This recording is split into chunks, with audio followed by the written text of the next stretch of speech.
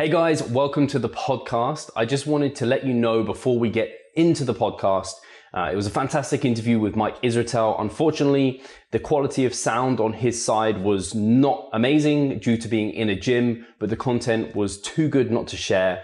In future, we don't obviously want this to happen. We know this as a podcast is all about the sound quality, so we hope that you can bear with us this week. Cheers guys, and enjoy the episode.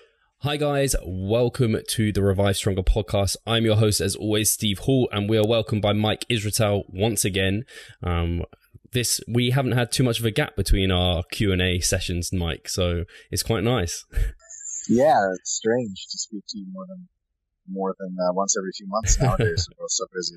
Yeah, it's good. And actually, I don't know if something of interest is funny to me because obviously we talked about effective reps on the podcast, and then very soon after that, Greg Nuckols released his plagiarized my shit. And a few people asked, but you also did a public Facebook post. But I don't know if there's anything after seeing Greg's kind of input there, anything you wanted to kind of say after our last chat, anything new that's come up. If not, then we can just refer people to your Facebook comment. Yeah, I don't know if so much new has come up as there's a couple things Greg didn't mention, and not to his detriment, that could be also potential, maybe not critiques of the effective reps method, but sort of grounding factors to take this out of the sky-high greatest thing ever and put it sort of back to earth. One of them that comes to mind that I've considered and write about a little bit in the hypertrophy book that we're writing is that slower twitch fibers do grow. They grow considerably, and cross-sectional fiber type studies on bodybuilders have shown that all of their fibers are bigger. Furthermore, people imagine that the difference between fast and slow fibers to be massive, like fast-moving fibers are 10 times bigger or something. It turns out that's not really that true. Turns out they're twice as big. Now there's more, motor units. The bigger motor units have more fibers attached to them, to the nervous system component, to the nerve. But that's a little bit illusory way to look at it if you're looking at how much muscle can they stimulate. So to make a long story short, if you take a look at the effective reps concept and say all hypertrophy starts at 5 reps or close to failure or closer, you're missing out a lot of muscle activity that, as Greg pointed out, does actually occur with the biggest motor units already, sub-maximum. That there is absolutely an increase in their activity and extension throughput through them as you get closer to failure, but that increase isn't from 0 to 100. That increase is probably from 20 to 30% to 40 to 60%, which is meaningful, but not the end of the world. It doesn't make all the difference, just some. And also, we have to consider that slower fibers are active probably the entire time. So, kind of to put this like this, loads over 30% 1RM, and for sure loads over 60% 1RM, as soon as you lift the first rep, there's a considerable amount of potentially hypertrophiable fibers that are absolutely being stimulated and will grow. Like, when you think about it, when you lift your 30 RM, especially for upper body, and for legs, if it's your 30% 1RM plus your body mass, you are encountering loads through a range of motion you don't normally encounter that much volume day to day. Because we could say, like, well, that's just as light as day-to-day activity. I don't know, man. Like, I'll curl a milk jug, right? But I'm not curling a 10-kilo milk jug for 60 total reps per day. And so the fibers responsible for curling milk jugs are, of course, hypertrophied for normal life in their maximum size. Because if you go to space and you get into microgravity, they atrophy and you turn into a wrinkled-up piece of shit, for sure. When you come back to normal gravity, you bulk up just back to your normal self. But that 30 to 60% 1RM range, not to failure, by the way, absolutely will result in some hypertrophy. And by the way, all the studies that they've done on R&R method and seeing if getting closer or further away makes a difference, which are the studies for effective reps, which, as Greg Nuckols eloquently showed, are not nearly as conclusive as you might think. But even the studies, and so this is a critique Greg didn't make, again, not to his detriment at all, because this shit was super, super awesome, as always. If you look into the studies that show that have the most effective reps, the groups that have the most effective reps, versus the ones that have fewer or very few effective reps, the groups that have the fewer effective reps still grow. They grow considerably. It's the effective reps groups just grow more. So when people say like all the hypertrophy occurs between rep 5 RIR and 0, that's just plainly false, right? So you could even, if you were thinking at a little bit more advanced level, we know for sure that 5 to 0 RIR is much more fatigue, right? Never mind stimulus to fatigue ratio, because it's a little bit complicated. I can speak to that later. It's much more fatiguing to train in that range, but you can potentially train in a range outside of 5 RIR, still get some hypertrophy with very little fatigue. So potentially you may have 3 sessions a week. Monday, Wednesday, Friday, let's say chest. First session is heavy, lots of effective reps, closer to failure. Second session is lighter, closer to failure, lots of effective reps, but also lots of other reps. And then the Friday session could, especially if you're more advanced and you have trouble with handling a ton of fatigue, the Friday session could be, you actually stop at 5 RIR for every single one. You're going to get very little fatigue out of a session like that, but you will get substantial, faster fiber growth. And the cool thing about those kinds of sessions is you can probably repeat them multiple times throughout the week with almost no detriment. And for 2 reasons. One, they cause very little fatigue, so the SRA curves are short. And 2, the slower fibers just recover faster anyway, right? So it's the slower fibers you're training and the ones that recover. So, it's very easy to get, and I think I spoke to Jacob Skepis about this. You start to think, okay, the biggest motor neurons are the ones that grow the most. And in your mind, they get translated to they're the only ones that grow. As in saying the 5 reps short of failure are the most effective reps, the most effective of also other effective reps. And then you say, okay, their only effective reps are 5 RIRs. And you do a couple of those loops where a difference of 70-30, which definitely train more of the 70 than the 30, turns into a difference of 100 to 0. And then someone says, like, what RIR is that? Like, that's 4 RIR. They're like, you idiot, you missed out on 4 effective reps. I'm like, stay calm. Yes, I did, but I'm missing out on a tiny fraction. And if I'm considering that throughout the week, using fatigue management properly, then there is absolutely something to be gotten from those not as effective reps. Cool. So, which is why when we look at like something like myo reps compared to conventional training, there's lots of what you would call lead-in reps, like 5 sets of 10 versus 10, 5, 5, 5, 5, 5. It's by no means clear that, the more effective reps one, even if you add another set of effective reps in there, it's not clear that causes more hypertrophy. And it could be that the sets of 10 actually cause a little bit more hypertrophy, even if you dip a little bit lower on the effective reps. So, it's one of those situations where I think, Greg sort of said this in the best way, that even if you look at the effective reps literature, it's not so clear that it's like this huge dominance.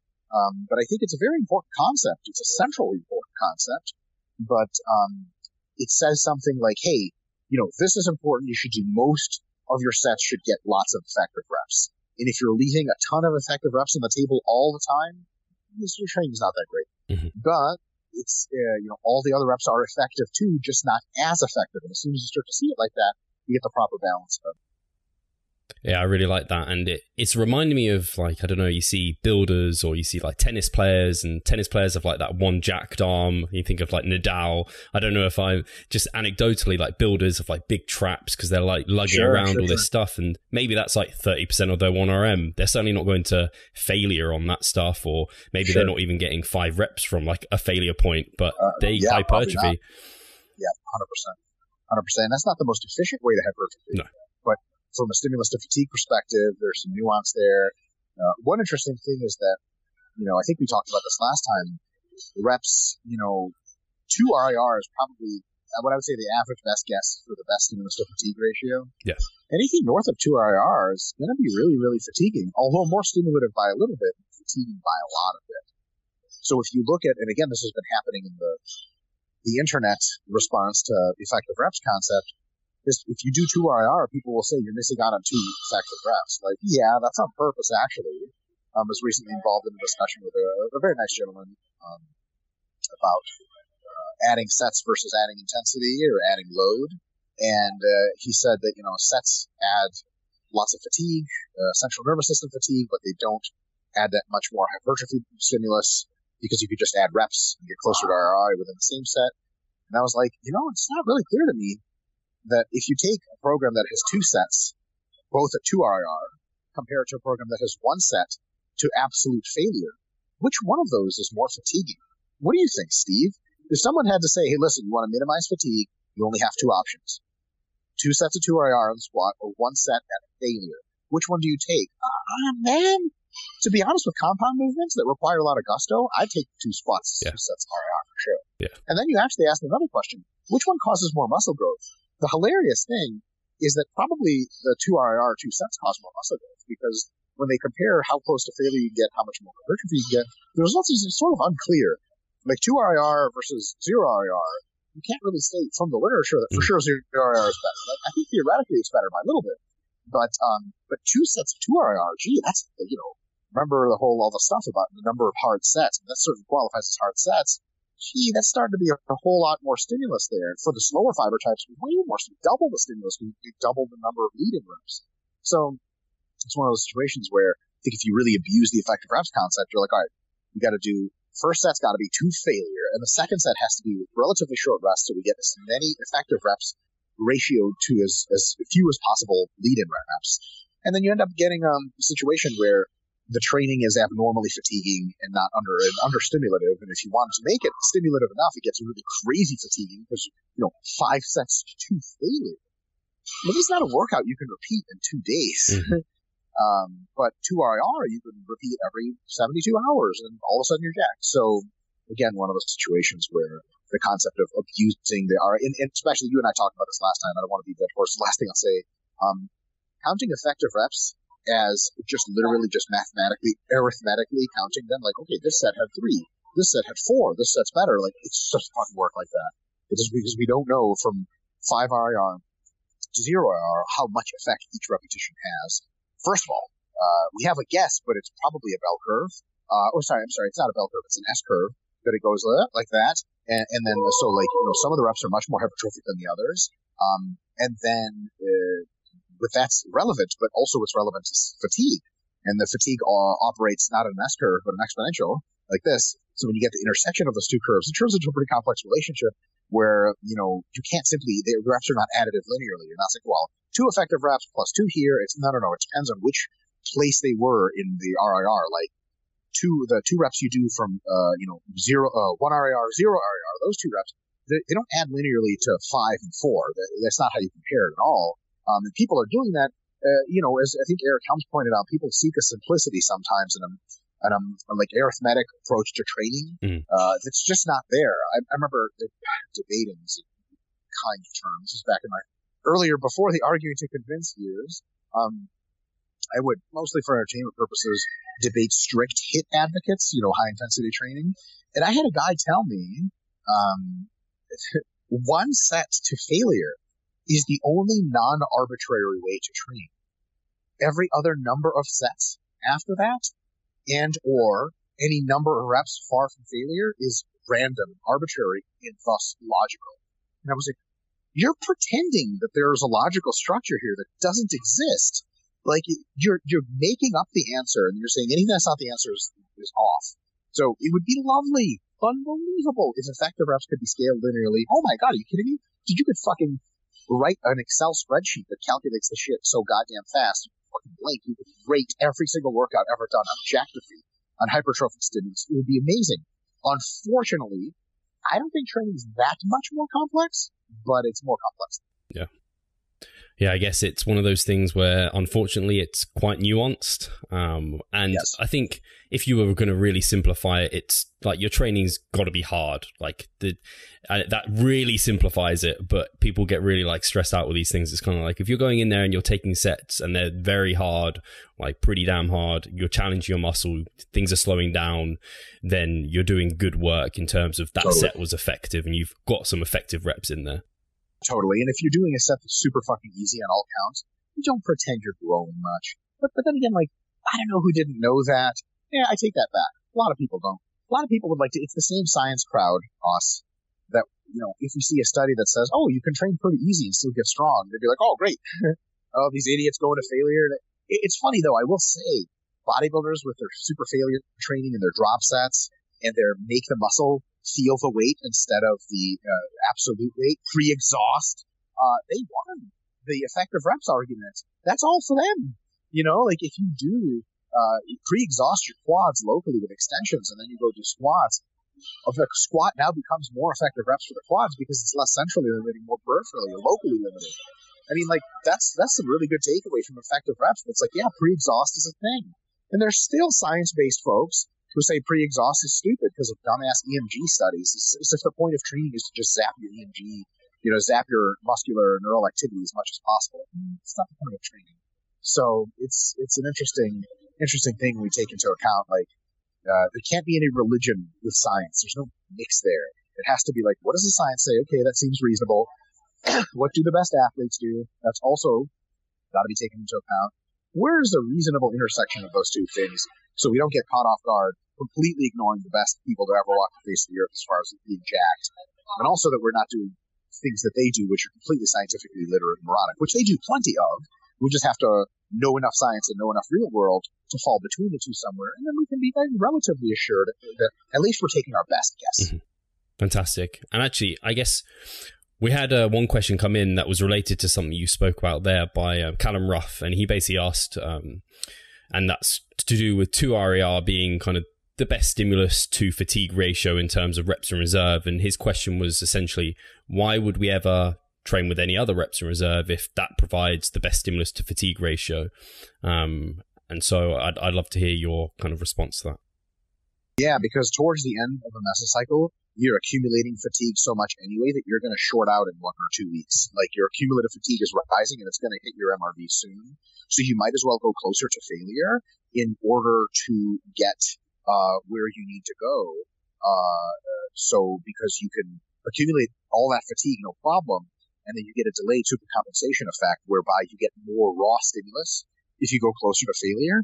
And then what you end up doing is you drop that fatigue anyway, and then you get all the best of both worlds. For example, in the last week of training, imagine stopping all of your sets too short of failure.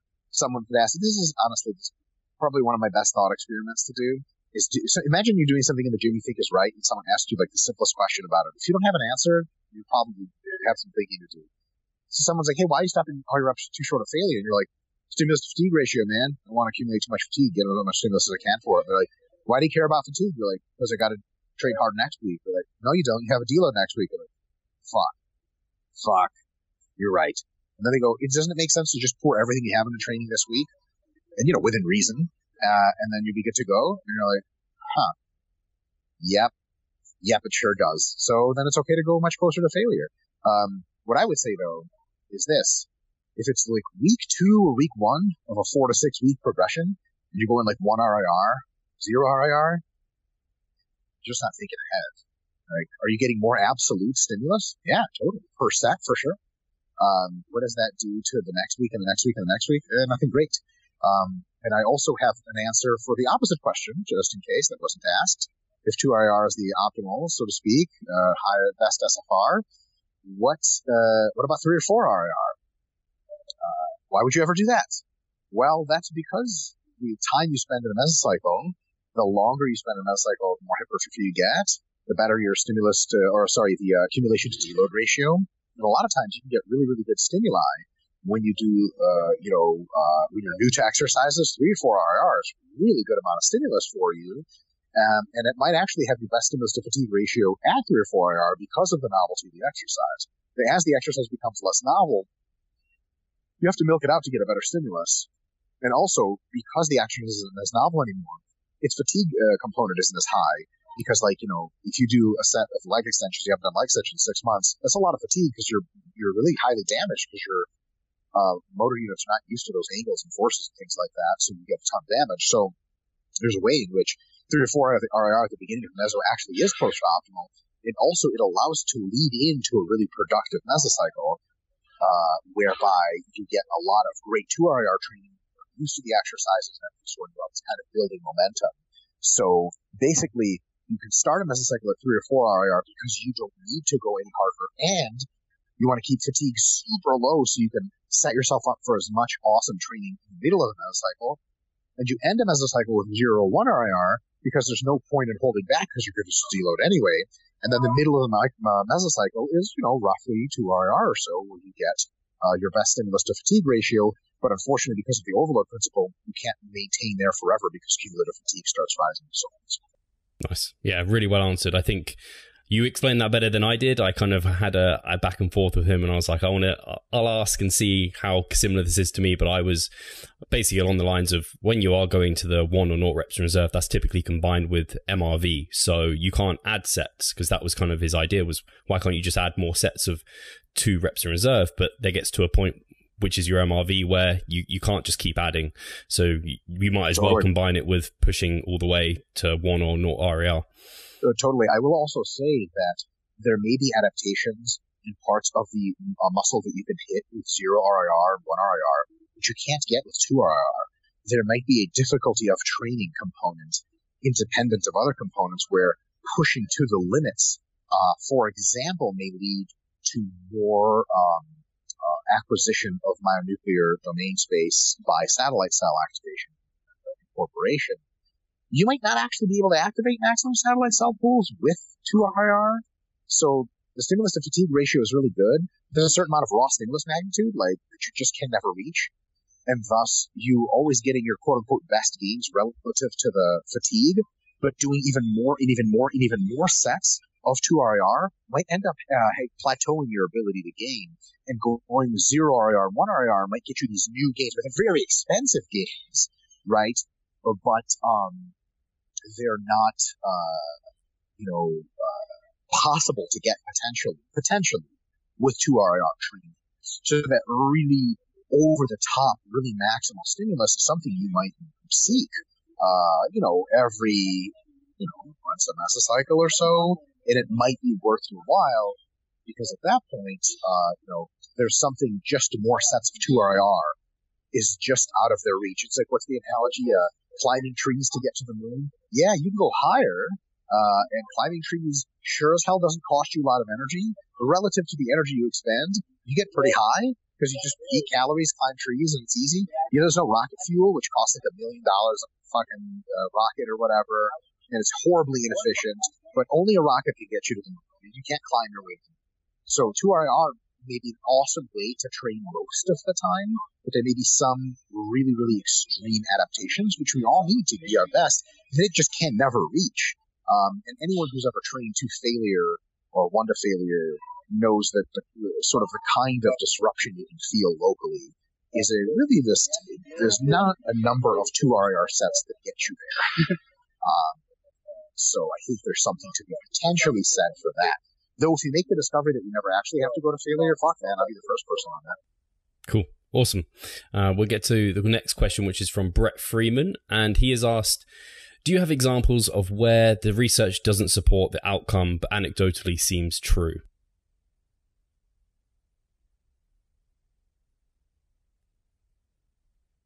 Jesus.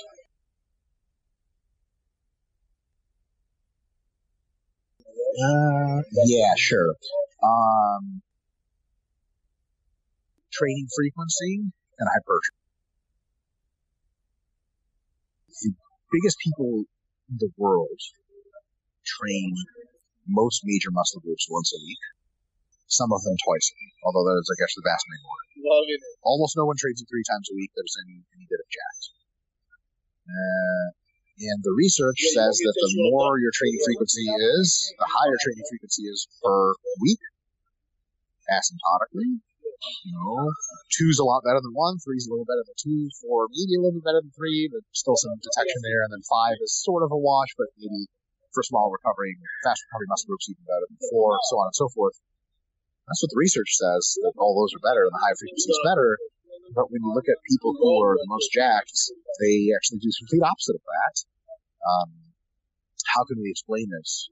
There's a very distinct possibility that the culture of lifting that we have is so prone to leaving it all in the gym, like going really close to failure, multiple sets, 15 to 20 sets per session per muscle. You actually can't do workouts like that with high frequency. It doesn't work. So guys will sort of assume this is the case. This is what a training session looks like. Tons of sets to failure and 15 to 20 on the shifts. And then they'll say, okay, insofar as this is a unit of training, a session, what is the optimal number of these sessions I can fit into the week? And the answer is one. Because if you try to fit two, you just overreach in a week and a half, and you're like, well, and you hear bigger guys say, like, yeah, I tried high-frequency training, but I couldn't recover. And they're like, what does that mean to you? And they're like, well, like 30 total sets of biceps a week. They're like, oh, Jesus Christ, of course you can do that in 2 sessions. So then maybe that artifact is that the assumption, that base assumption, may be erroneous, and then they carry it forward, and thus they discover that they can't do it. What's that called in mathematics? A local optimum. You basically have like the highest mountain ever is just over this peak, and you're just in front of another little smaller mountain, and you climb up to the top of your little small mountain. Like, wow, this is as good as it gets. Like, maybe you should climb down the other hill and go back up. Like, nah, I'm at the top. So, maybe that's the case. Maybe the case is that, even with relatively normal training frequency, or relatively normal volumes, 5 to 10, maybe 8 to 12 sets per session, larger athletes that, remember, when you and I squat, we have a certain amount of central nervous system disruption from that. So it requires a certain amount of central nervous system output, a certain amount of axial fatigue, a certain amount of cardiovascular fatigue, etc. A certain amount of cytokines released in the bloodstream from essentially screaming muscles. When somebody like, Rolly Winkler works out, I'm going to say double or triple that shit. If you and I had to do his workout, we would actually just die. But he might be like pretty close to dead. Like today I was squatting after doing leg presses, and I had to lay down for 5 minutes after squats. I've never seen anyone who weighs 120 pounds have to lay down after squats. But some of those people don't lay down after marathon runs, where I was simply dying. So it might be a thing that while the stimulus component of training scales relatively linearly with how big you are, the fatigue component scales exponentially. Nice. So that when you get people who are recreationally trained who weigh 65 kilos to squat 3, 4, 5 times a week, they can do it. If you get people who weigh 120 kilos to do that, and they know how to squat, they may simply be unsustainable for them. Now, maybe, that's, I think both are happening. If I had to guess, I'm not so interested in guessing about these things, if we honestly just don't know. But if I had to put money on it, actually I'm in Las Vegas and I don't gamble. How fucking Jewish is that? So, I don't gamble, but if I had to, I would say both are happening. That's my best guess. I would say people, yes, they train with too much volume per session. Yes, they train too close to failure, etc. If they stop doing that shit, they could do more sessions. Do I think that means that Rolly Winkler could train chest 6 times a week? No. I just don't think that's the case. Instead of training once a week, could he train it twice? Yeah, I think so. I think some of the guys may be able to train the smaller muscle groups 3 times, biceps, rear delt, so on and so forth. But I think at the top level of active pros, their disruption of the muscles is so insane, their systemic fatigue is so insane, that I think it really comes down to maybe 2 to 4 times per week would be the highest training frequencies those folks can sustain. I don't honestly think, it's not my best bet that folks like that could survive everyday training. I just don't think that's really likely. Cool. Yeah, I was even surprised when I saw that you were upping your training frequencies to 3, 4, and even considering almost daily, because you are stronger than every listener we probably have, or maybe I'm not crediting the listener audience enough, but you're pretty damn strong. So to see that, I mean, obviously you're doing it very calculated, and it's not something you've done yet. So we'll see if you survive. I did quads today. Yeah, so I did quads today, right? My current split is 3 quad sessions per week, right? My session for quads is 6 sets. No, I take that back. It's microcycle 1, 5 sets of quads, 3 sets of leg presses or pendulum squats, same shit, and 2 sets of squats. I was fucked up. Most people in bodybuilding wouldn't even consider that that's the first exercise you do 5 sets, right? So when you say that, even he's really big, he does such high frequency. For me, 3 times a week for quads is a lot, and I have to do much smaller chunks. And eventually, I'll work up to 6 to 8 sets per workout, but that's it.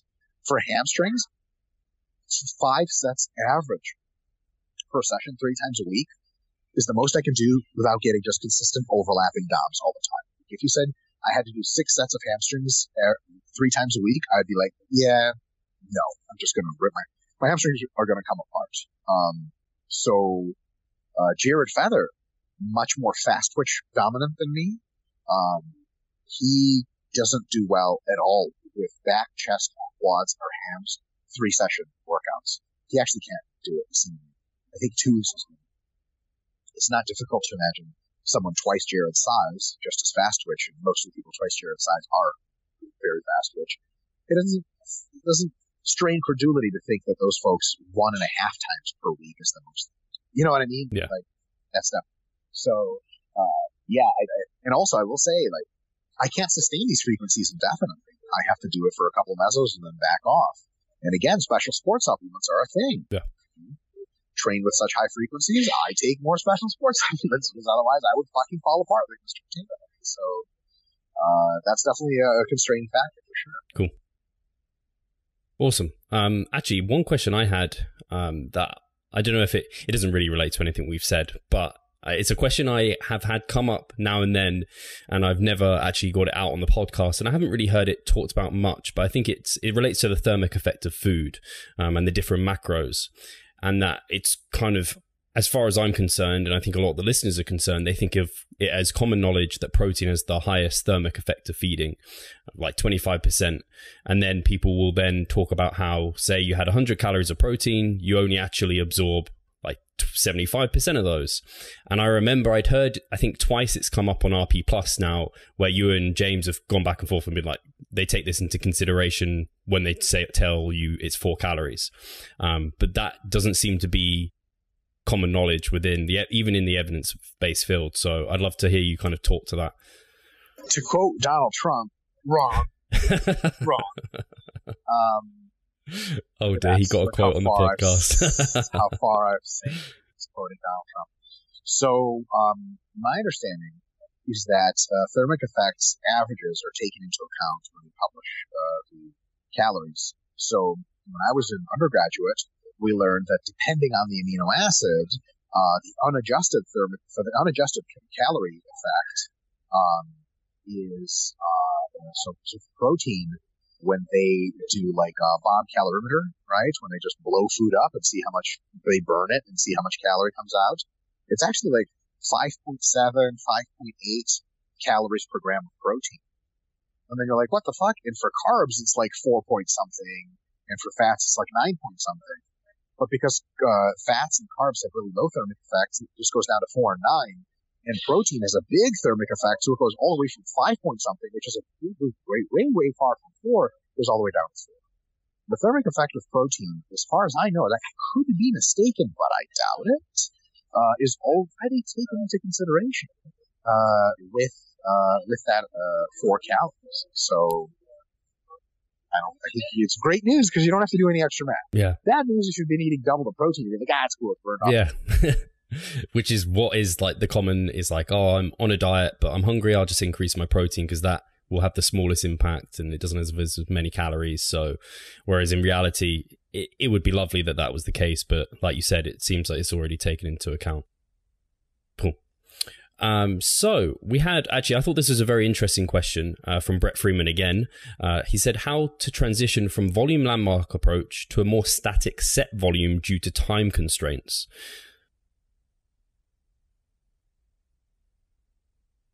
Train closer to failure than normal. Progress with weights and thus RIRs. And get ready to deload a bit more often. And that's it. So, if you can scale volume, you could start a 4 RIR. If you can't scale volume, you might as well start a 2 or 3 RIR at the beginning of the meso. And because if someone can say, be optimal if you just did another set and didn't go as close to failure, you'd be like, that's nice, motherfucker, I don't have time for another set. And then if you don't, say, okay, what's the best way to get still a lot of stimulus? Like, you almost have to think it this way. We have a certain amount of time to spend in the gym. Now it's not a lot. How hard are we going to train while we're in there? Pretty hard. Harder than normal. Another way to think of it is this. We have very limited time to add a ton of fatigue, right? Thus, we're not going to add as much fatigue. Thus, we can have approaches that don't have as good of a stimulus to fatigue ratio because we need just more raw stimulus which is one of the things we'll be introducing in the book, a term raw stimulus magnitude. It's like how much muscle growth does this cause per rep per percent. Who cares about fatigue? In a sense, you have to care less about fatigue when you have constrained gym time, because look, you're not going to hit your MRV. It's just not going to happen. So how are you get close enough to hitting your MRV is going closer to failure, and progressing in intensity steadily so that you continue to get closer and closer to failure. And thus, was it Brett Freeman that asked the SFR question as well with 2RIR? Or was that something? No, that was someone else. Oh, be interesting if it was the same person. But yeah, so that's sort of the deal is like, yeah, the 2RIR is optimal, within constraints, of course, and some nuance, if you have all day to be at the gym, but you don't. So now you're also seeing like, how much fatigue can I generate with only an hour in the gym? Nothing that concerns you as much. So then I need more bang for my buck. Okay, sweet. Well, there you go. Get closer to failure, and you'll have to progress. You'll probably have to make more intensity jumps, because you won't accumulate much fatigue between the weeks, which is cool because you can make bigger intensity jumps because the fatigue from more sets isn't in the way. Does that mean you'll get better, as good of results? No, because intensity progressions are inferior to volume progressions in all likelihood for hypertrophy. Better for strength, which is sweet. But it does a good job of mitigating what's not there. What would be erroneous is to make no adjustments. Can you imagine, like, you're like 3 or 4 RIR, and you're taking like long rest breaks, and someone's like, so when do you need to leave the gym? They're like, in 15 minutes. And like, shouldn't you like work harder? You're like, no, I want to manage fatigue. Manage it for what? You're only in the gym 4 hours a week. You're like, that's a good point. So that would be my answer. Go close to failure from the start, and allow yourself to auto-regulate RIR stability or RIR jumps week to week to week. And if that auto-regulation is good, if you do a good job of it, the result will be increase more weight on the bar faster week to week. Cool. Yeah, I don't know if some people might even find it where I think I've had it with clients where we've started out at minimum effective volume, 3 to 4 reps in reserve, and they are recovered enough to add more, but they don't have sufficient time. So we've kind of capped their sets, like their MRV for time is up. So then just capping sets and then progress. You can only progress via reps or set or intensity and RER drops. So it kind of works itself out, I guess. If you've got a time limit, you've got a time limit. 100%. 100%. You just have to do your best within the time allotted. Cool. Next question is from Benjamin Turgeon. He has said, "Hi, Dr. Mike. What are your thoughts on maximum muscular potential for naturals such as Casey Butt's equation? Should we take them as hard limits or are they too imprecise?" Casey Butt is a funny name. No love lost. I just think it's great.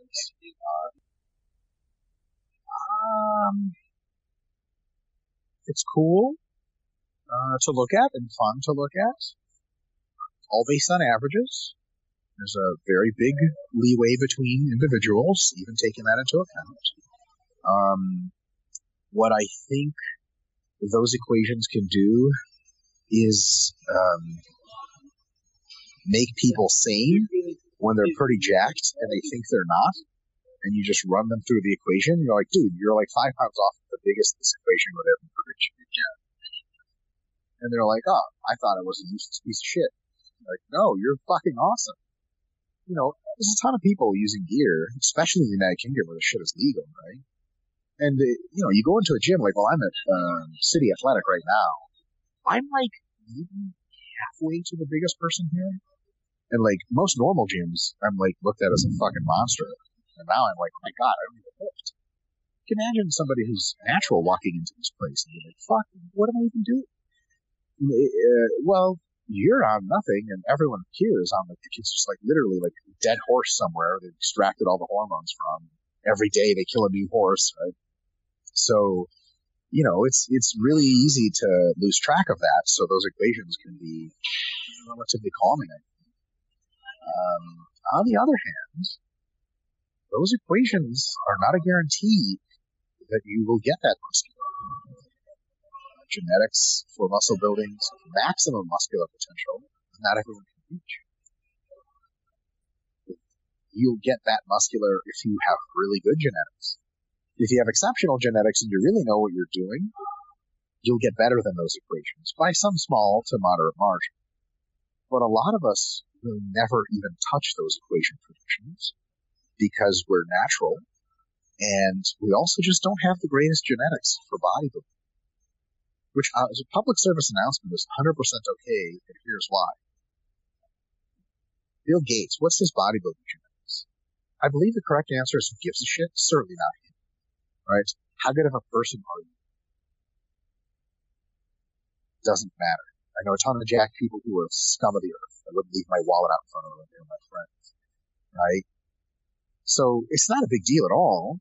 But if you look at these natty equations and you think, I've got to get here, but you just never had the genetics to be able to hit it to begin with, it could be really disappointing in the same way that it could be enlightening if you do have the genetics.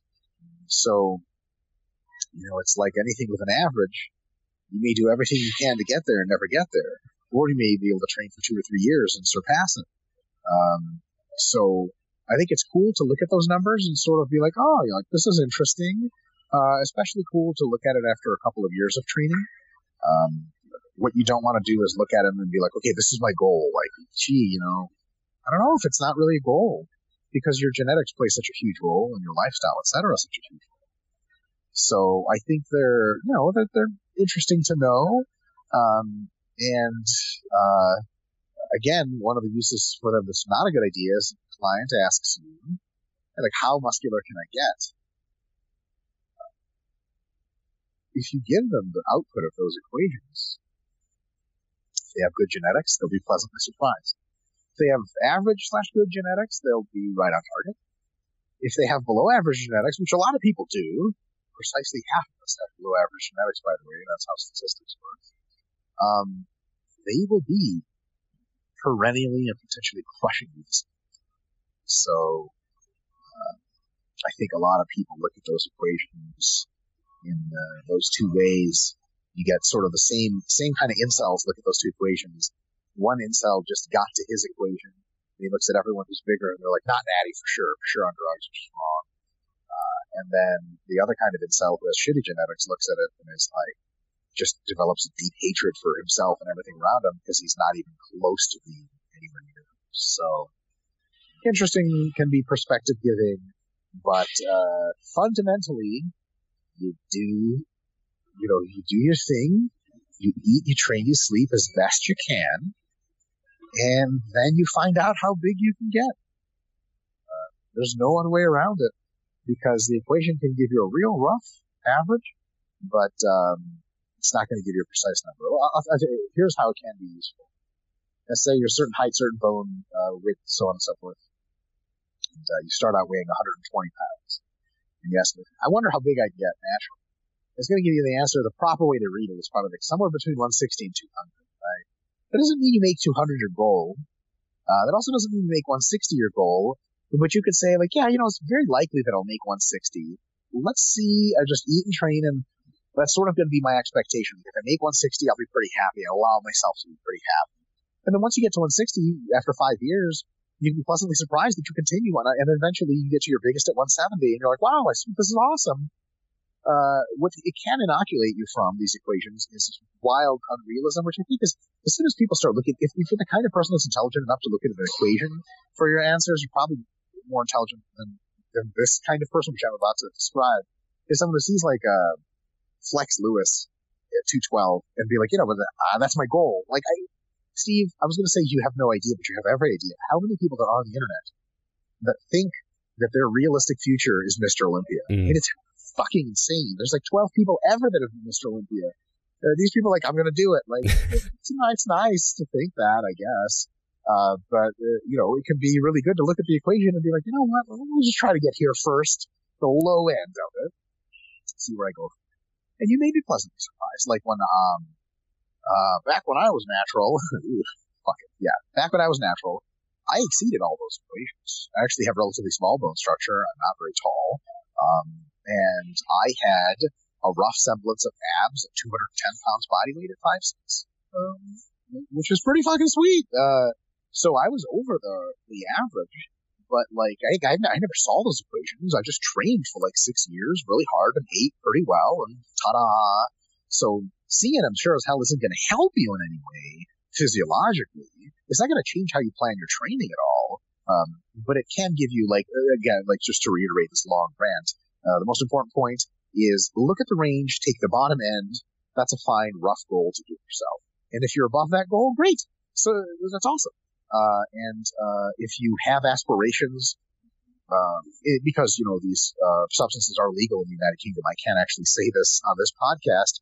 If you desperately want to be 200 pounds lean and that's your life goal for whatever fucking reason, and you find out the equation tops you out at 180 pounds, you know that you should get at least 160 to 180. If you do that for a couple more years to make sure it really melts it out, let's say you get to 177 and then you get like a pound of muscle in the next year, then it's time to take the plunge, because you are not going to get to 200 drug-free. It's just not going to happen, right? At least those equations can sort of help you do that. But I will say you don't actually need those equations for that, because you can see the asymptotic rate of gains anyway at some point. But maybe you could think like, but if the asymptote, maybe if my eating is wrong, maybe my sleep is wrong, maybe if I find the right way to train, it could just go back like up like this, which can happen with some things. But if you look at those equations, it's like, look, you're at the top end or the middle end of the shit already. Like, if you really have this goal to get where you need to go, it's going to take extra help. So that could be a cool thing. Fantastic. Yeah, I really like your point on do your best job and you'll get what you get. And this is why I think like the emphasis on just actually enjoying the process is just so important, because so many people give up because they don't enjoy it and they have false expectations, and then they don't get anywhere near to where they could potentially even get. Well, I'll tell you what, man. I don't really know. There's a couple of reasons to train to get more jacked outside of enjoyment of the process. And enjoyment of the process occupies probably 80% of the happiness that you'll get out of that. The rest of the 20% is all 20 other factors combined. I'm trying to think in my life what it is being jacked has gotten me other than enjoyment. People in elevators say things like, oh my God, like, you're really big. You may like that sort of thing. I'll tell you, it doesn't get old. It gets monotonous after about a year of hearing it. You're like, yeah, I've heard that before. If you're trying to do it to get laid, it doesn't work. Work on being lean, being a nice person, and go look up like Mystery Method and the rules of the game, my style. Nice person, Mike. Never be nice. You know the bad guys always get the girls. Poor advice. Yeah, did I say be nice? Yeah, don't necessarily be nice, but be confident. And anyway, look into the psychology of pickup, because it's actually a very well studied area. It's not very controversial. It works. I read one of those books. When I was youngest. There you I go. couldn't do any of the tips. I was like, I'm way too shy. I'm not a scumbag, yeah. But even, there's other ways to play it. Like, so for example, like, even if you're super shy, like if you brag and you don't even believe yourself, it's just a bad look. So even if you're not outgoing, you can take a lot of those tips and mold them to how you sort of conduct yourself. In other words, even if you're shy, right? Like, let's say a girl that you like texts you. If you immediately text her back, you're kind of a chump. Don't do that, right? You don't have to be shy or not shy. You just not do dumb shit, right? If people say shit like follow your heart, like don't follow your heart. If you want to get laid, don't follow your heart. It just lies to you all the time. If you want to find the girl of your dreams, follow your heart. That's nice. But if you just want to get laid, don't do that. Then again, your muscles have very little to do with that. I'm pretty sure my being jacked has never gotten me laid. My being jacked have never even had anything to do with me finding the girl of my dreams. My wife, Crystal, legitimately, no joke, I'm pretty sure she's okay with me saying this. I'll like just be gnarly, ripped and big, and I'll be like, honey, check this out. And she'll be like, that's nice, baby, and just walk off. I'm like, what the fuck? But she legitimately, if I was any other size or shape, she just wouldn't care. I'm like, really? How the hell does that work, So it won't get you there. I don't know what else is it going to get you. Maybe if you like intimidating other people, just take Muay Thai and Jiu-Jitsu for 10 years. Then you won't have to intimidate anyone, because you'll know that you can fuck people up as soon as shit hits the fan. I don't know what else.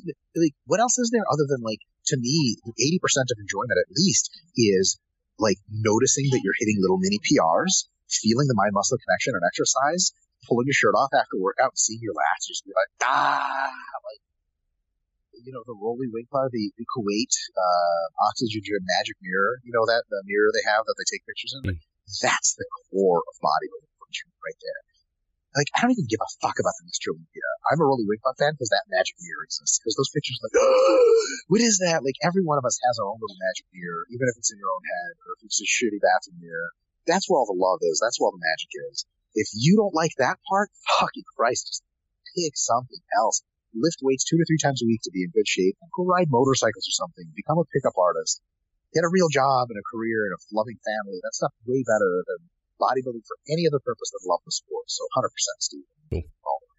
Actually, that leads into another question, and that was from, let me just find the name, because I've remembered the question, but not the name. So it's from Omar, and he asked, how would you train to optimize health? Because you kind of touched on health there, and I think a lot of the listeners might think that maximizing hypertrophy is still coincides with maximizing health, but I think it doesn't necessarily. So I'd love to hear your kind of comments on that, Mike.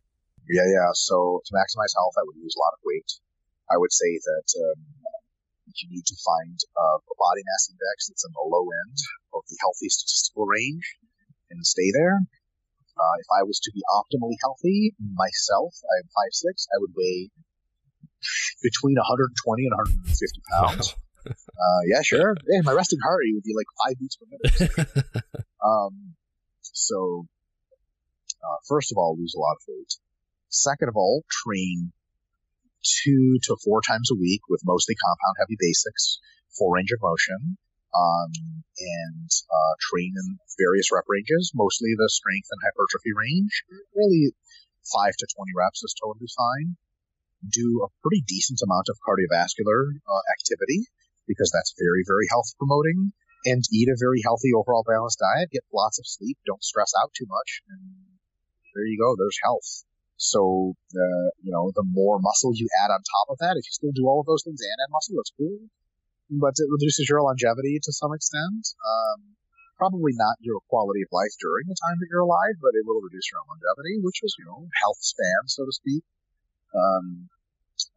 So it's, you can still do the core of your hypertrophy training, but just getting much bigger than your average size without training is probably, you could have been doing more cardiovascular work and getting way more health benefit. Even drug-free lifters that gain, when you are in a hypercaloric state, it is deleterious to your health if you start at a normal body weight. If you start at a subnormal body weight, hypercaloric condition saves your ass. Like, you get an anorexic in a hospital, hypercaloric is way healthier than anything else. But if you're already of a normal body weight, which means statistically normal, which is really light, any hypercaloric fronts, any pushes into hypercaloric, every hour of hypercaloric activity is a blood lipid profile, blood glucose profile. That is not optimal for your health. It's just not. To put this in perspective, there's a drug called metformin, which lowers your blood glucose level at any given time. It's now had enough research about it where it's pretty competent to say that it's actually a life extension drug. It literally just makes you live longer. It makes animals live longer, humans. Probably one of the best ways it does this is it just lowers the amount of sugar you have in your blood. Because when you ask yourself the question, what the hell am I doing eating 650 grams of carbs a day? You're degrading your lifespan. There's no ifs, ands, or buts about it. Is it by much? No. Is it, stay away from cocaine and alcohol? Is that good? Yes, totally. Stay away from anabolic steroids and getting to 280. Yeah, super good idea. I say this as sitting at 240 on my way up, hilariously. But yeah, if you're 200 or 180 jacked and relatively lean, you're like, I'm totally healthy. That's completely true. But if you ask me, say, what could I do to be healthier? Training wouldn't change a whole lot. I would say do more cardiovascular training, less weight training. More of a 50-50, 70-30 split. More cardiovascular, less weight training. But lose weight. And if you get lighter, like if you, Steve, weighed like 160 or something like that, your resting blood pressure and heart rate and stuff would be like baffling. Like, oh my God, like I'm hypotensive. I stand up and pass out. Your heart beats once every 2 seconds or some shit like that. Okay, like, wow, like you go to the doctor and he's like, well, it's the healthiest person I ever seen here. So it's one of those things that it really, it's maybe underappreciated. In our field, definitely underappreciated because BMI doesn't mean anything. Yeah, it sure as hell does. Mm-hmm. But I'm jacked and BMI tells me I'm fat. What's wrong about that? It is telling you that you're bigger than average, which is good that it's muscle and not fat, which makes a difference, but it doesn't make all the difference, just some of it. I remember Broderick saying, I think when he came over and did his UK seminar, he said, like, one of the biggest health concerns that steroids end up bringing is just, you're so big. And that in itself is a big problem. So, yeah, that made me, like, it just kicked me up the arse. And I was like, okay, actually, yeah, I understand this better now. That makes good sense. Yeah, totally. Cool. Time for one more question. One more, let's do it. One more. Cool. So Andrew actually asked, he asked about muscle loss when prepping on anabolics. Kind of asked about percentage of body weight loss per week. Can you go faster when you're on anabolics? Because obviously you've got that support there versus a natural. Does it change the game? Yeah, you can get away with more. I will tell you this, in order to get away with faster losses per week in anabolics, you have to take more anabolics to make sure that you don't lose muscle.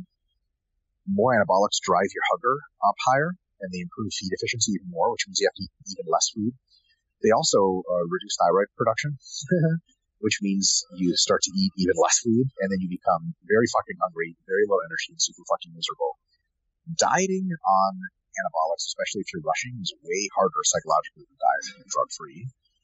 The results are cooler if you can survive, but also it throws off your body water crazy. So what I would say is that anabolics, it's actually better to diet slower and simultaneously gain muscle while losing fat, or diet slower but you were leaner to begin with, because anabolics allow you to walk around leaner and not have, oh no, your hormones are off. Who gives a shit? Your hormones are all exogenous anyway. So someone on anabolics could diet for 12 weeks, but get to start at 10% body fat as opposed to somebody's naturally starting at 12 to 13 and needs to diet for 20 weeks or something like that. So I think the best approach to anabolics is dieting, maybe not slower, but just at the same normal clip. But you get to eat more food, your workouts are better, you don't hold as much body water, you freak out psychologically, all is well.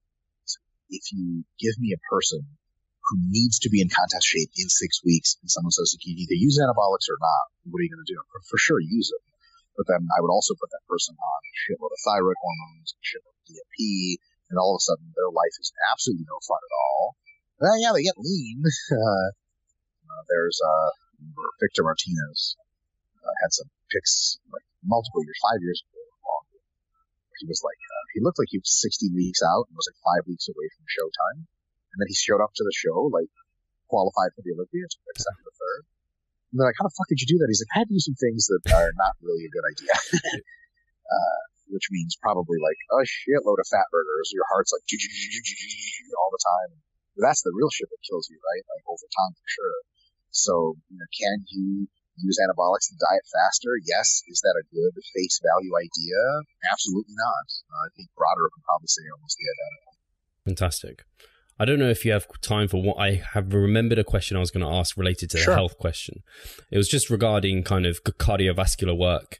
I know it's something that I see come up in terms of doing maybe some cardio in your off season as a bodybuilder. Obviously, we probably do it when we're dieting for contest, but in like an off season or just someone who's generally trying to be kind of as jacked as possible, they're trying to maximize muscle growth. So typically just a bodybuilder, but they also, do we need to do some cardio for health as well? Or is that going to take away from maximizing? No. Yeah, I think there's a middle ground there where it actually boosts some health pretty well. Not optimally, of course, way more cardio to do that, but also keeps you a little bit leaner and gets nutrient partitioning going a little bit, maybe even reduces some stress. So what I would say is 2 to 4 times a week on your off season, go for a 45-minute walk outside, or even just go on the treadmill and listen to a podcast. Nothing too crazy. Get a little bit of a sweat going. Don't even get your breathing super heavy. It'll keep you leaner. It'll keep you healthier, and you'll feel better. And your training will go better because you won't have as many lower back cramps and fat guy tired from the squat as opposed to muscle tired. You're like, I'm just too fat. This is awful.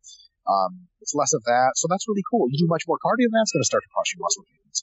But up to 2 to 4 sessions of, 45 minutes a week of cardio, and you can split that up as much as you want.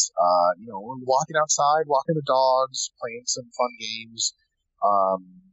That's just really good for your health and probably optimizes muscle growth, or at least doesn't detract from it, and makes you feel way better too. You could end your mesocycle at 5 pounds less than you would have, but with just as much muscle and 5 pounds less fat, which means that when you start prep, it's way easier. So I don't think people should quit cardio completely. Just would do much less. Yeah. And as a really quick example, or as a thought process, could someone just, if they didn't want to do formal cardio, could they just not be sedentary, make sure they get a decent step count in? Would that satisfy that criteria? That's actually by far the best. Right. For the purpose of that example, I was assuming that they already have a step count that seems sufficient. But a good way to increase step count is during you take a walk, right? Or like instead of like, maybe you want to go to like an M&S to get, a couple of, snacks for after workout. Chicken There's one that's really corn. close. That's right. Of course, you're welcome, by the way. I can't believe I introduced you to shit in your own country. So basically, there's one that's like a block away, and there's one that's 4 or 5 blocks away. That's nice to be outside. Go for a walk. Go to the farther one. Go increase your step count. All be well.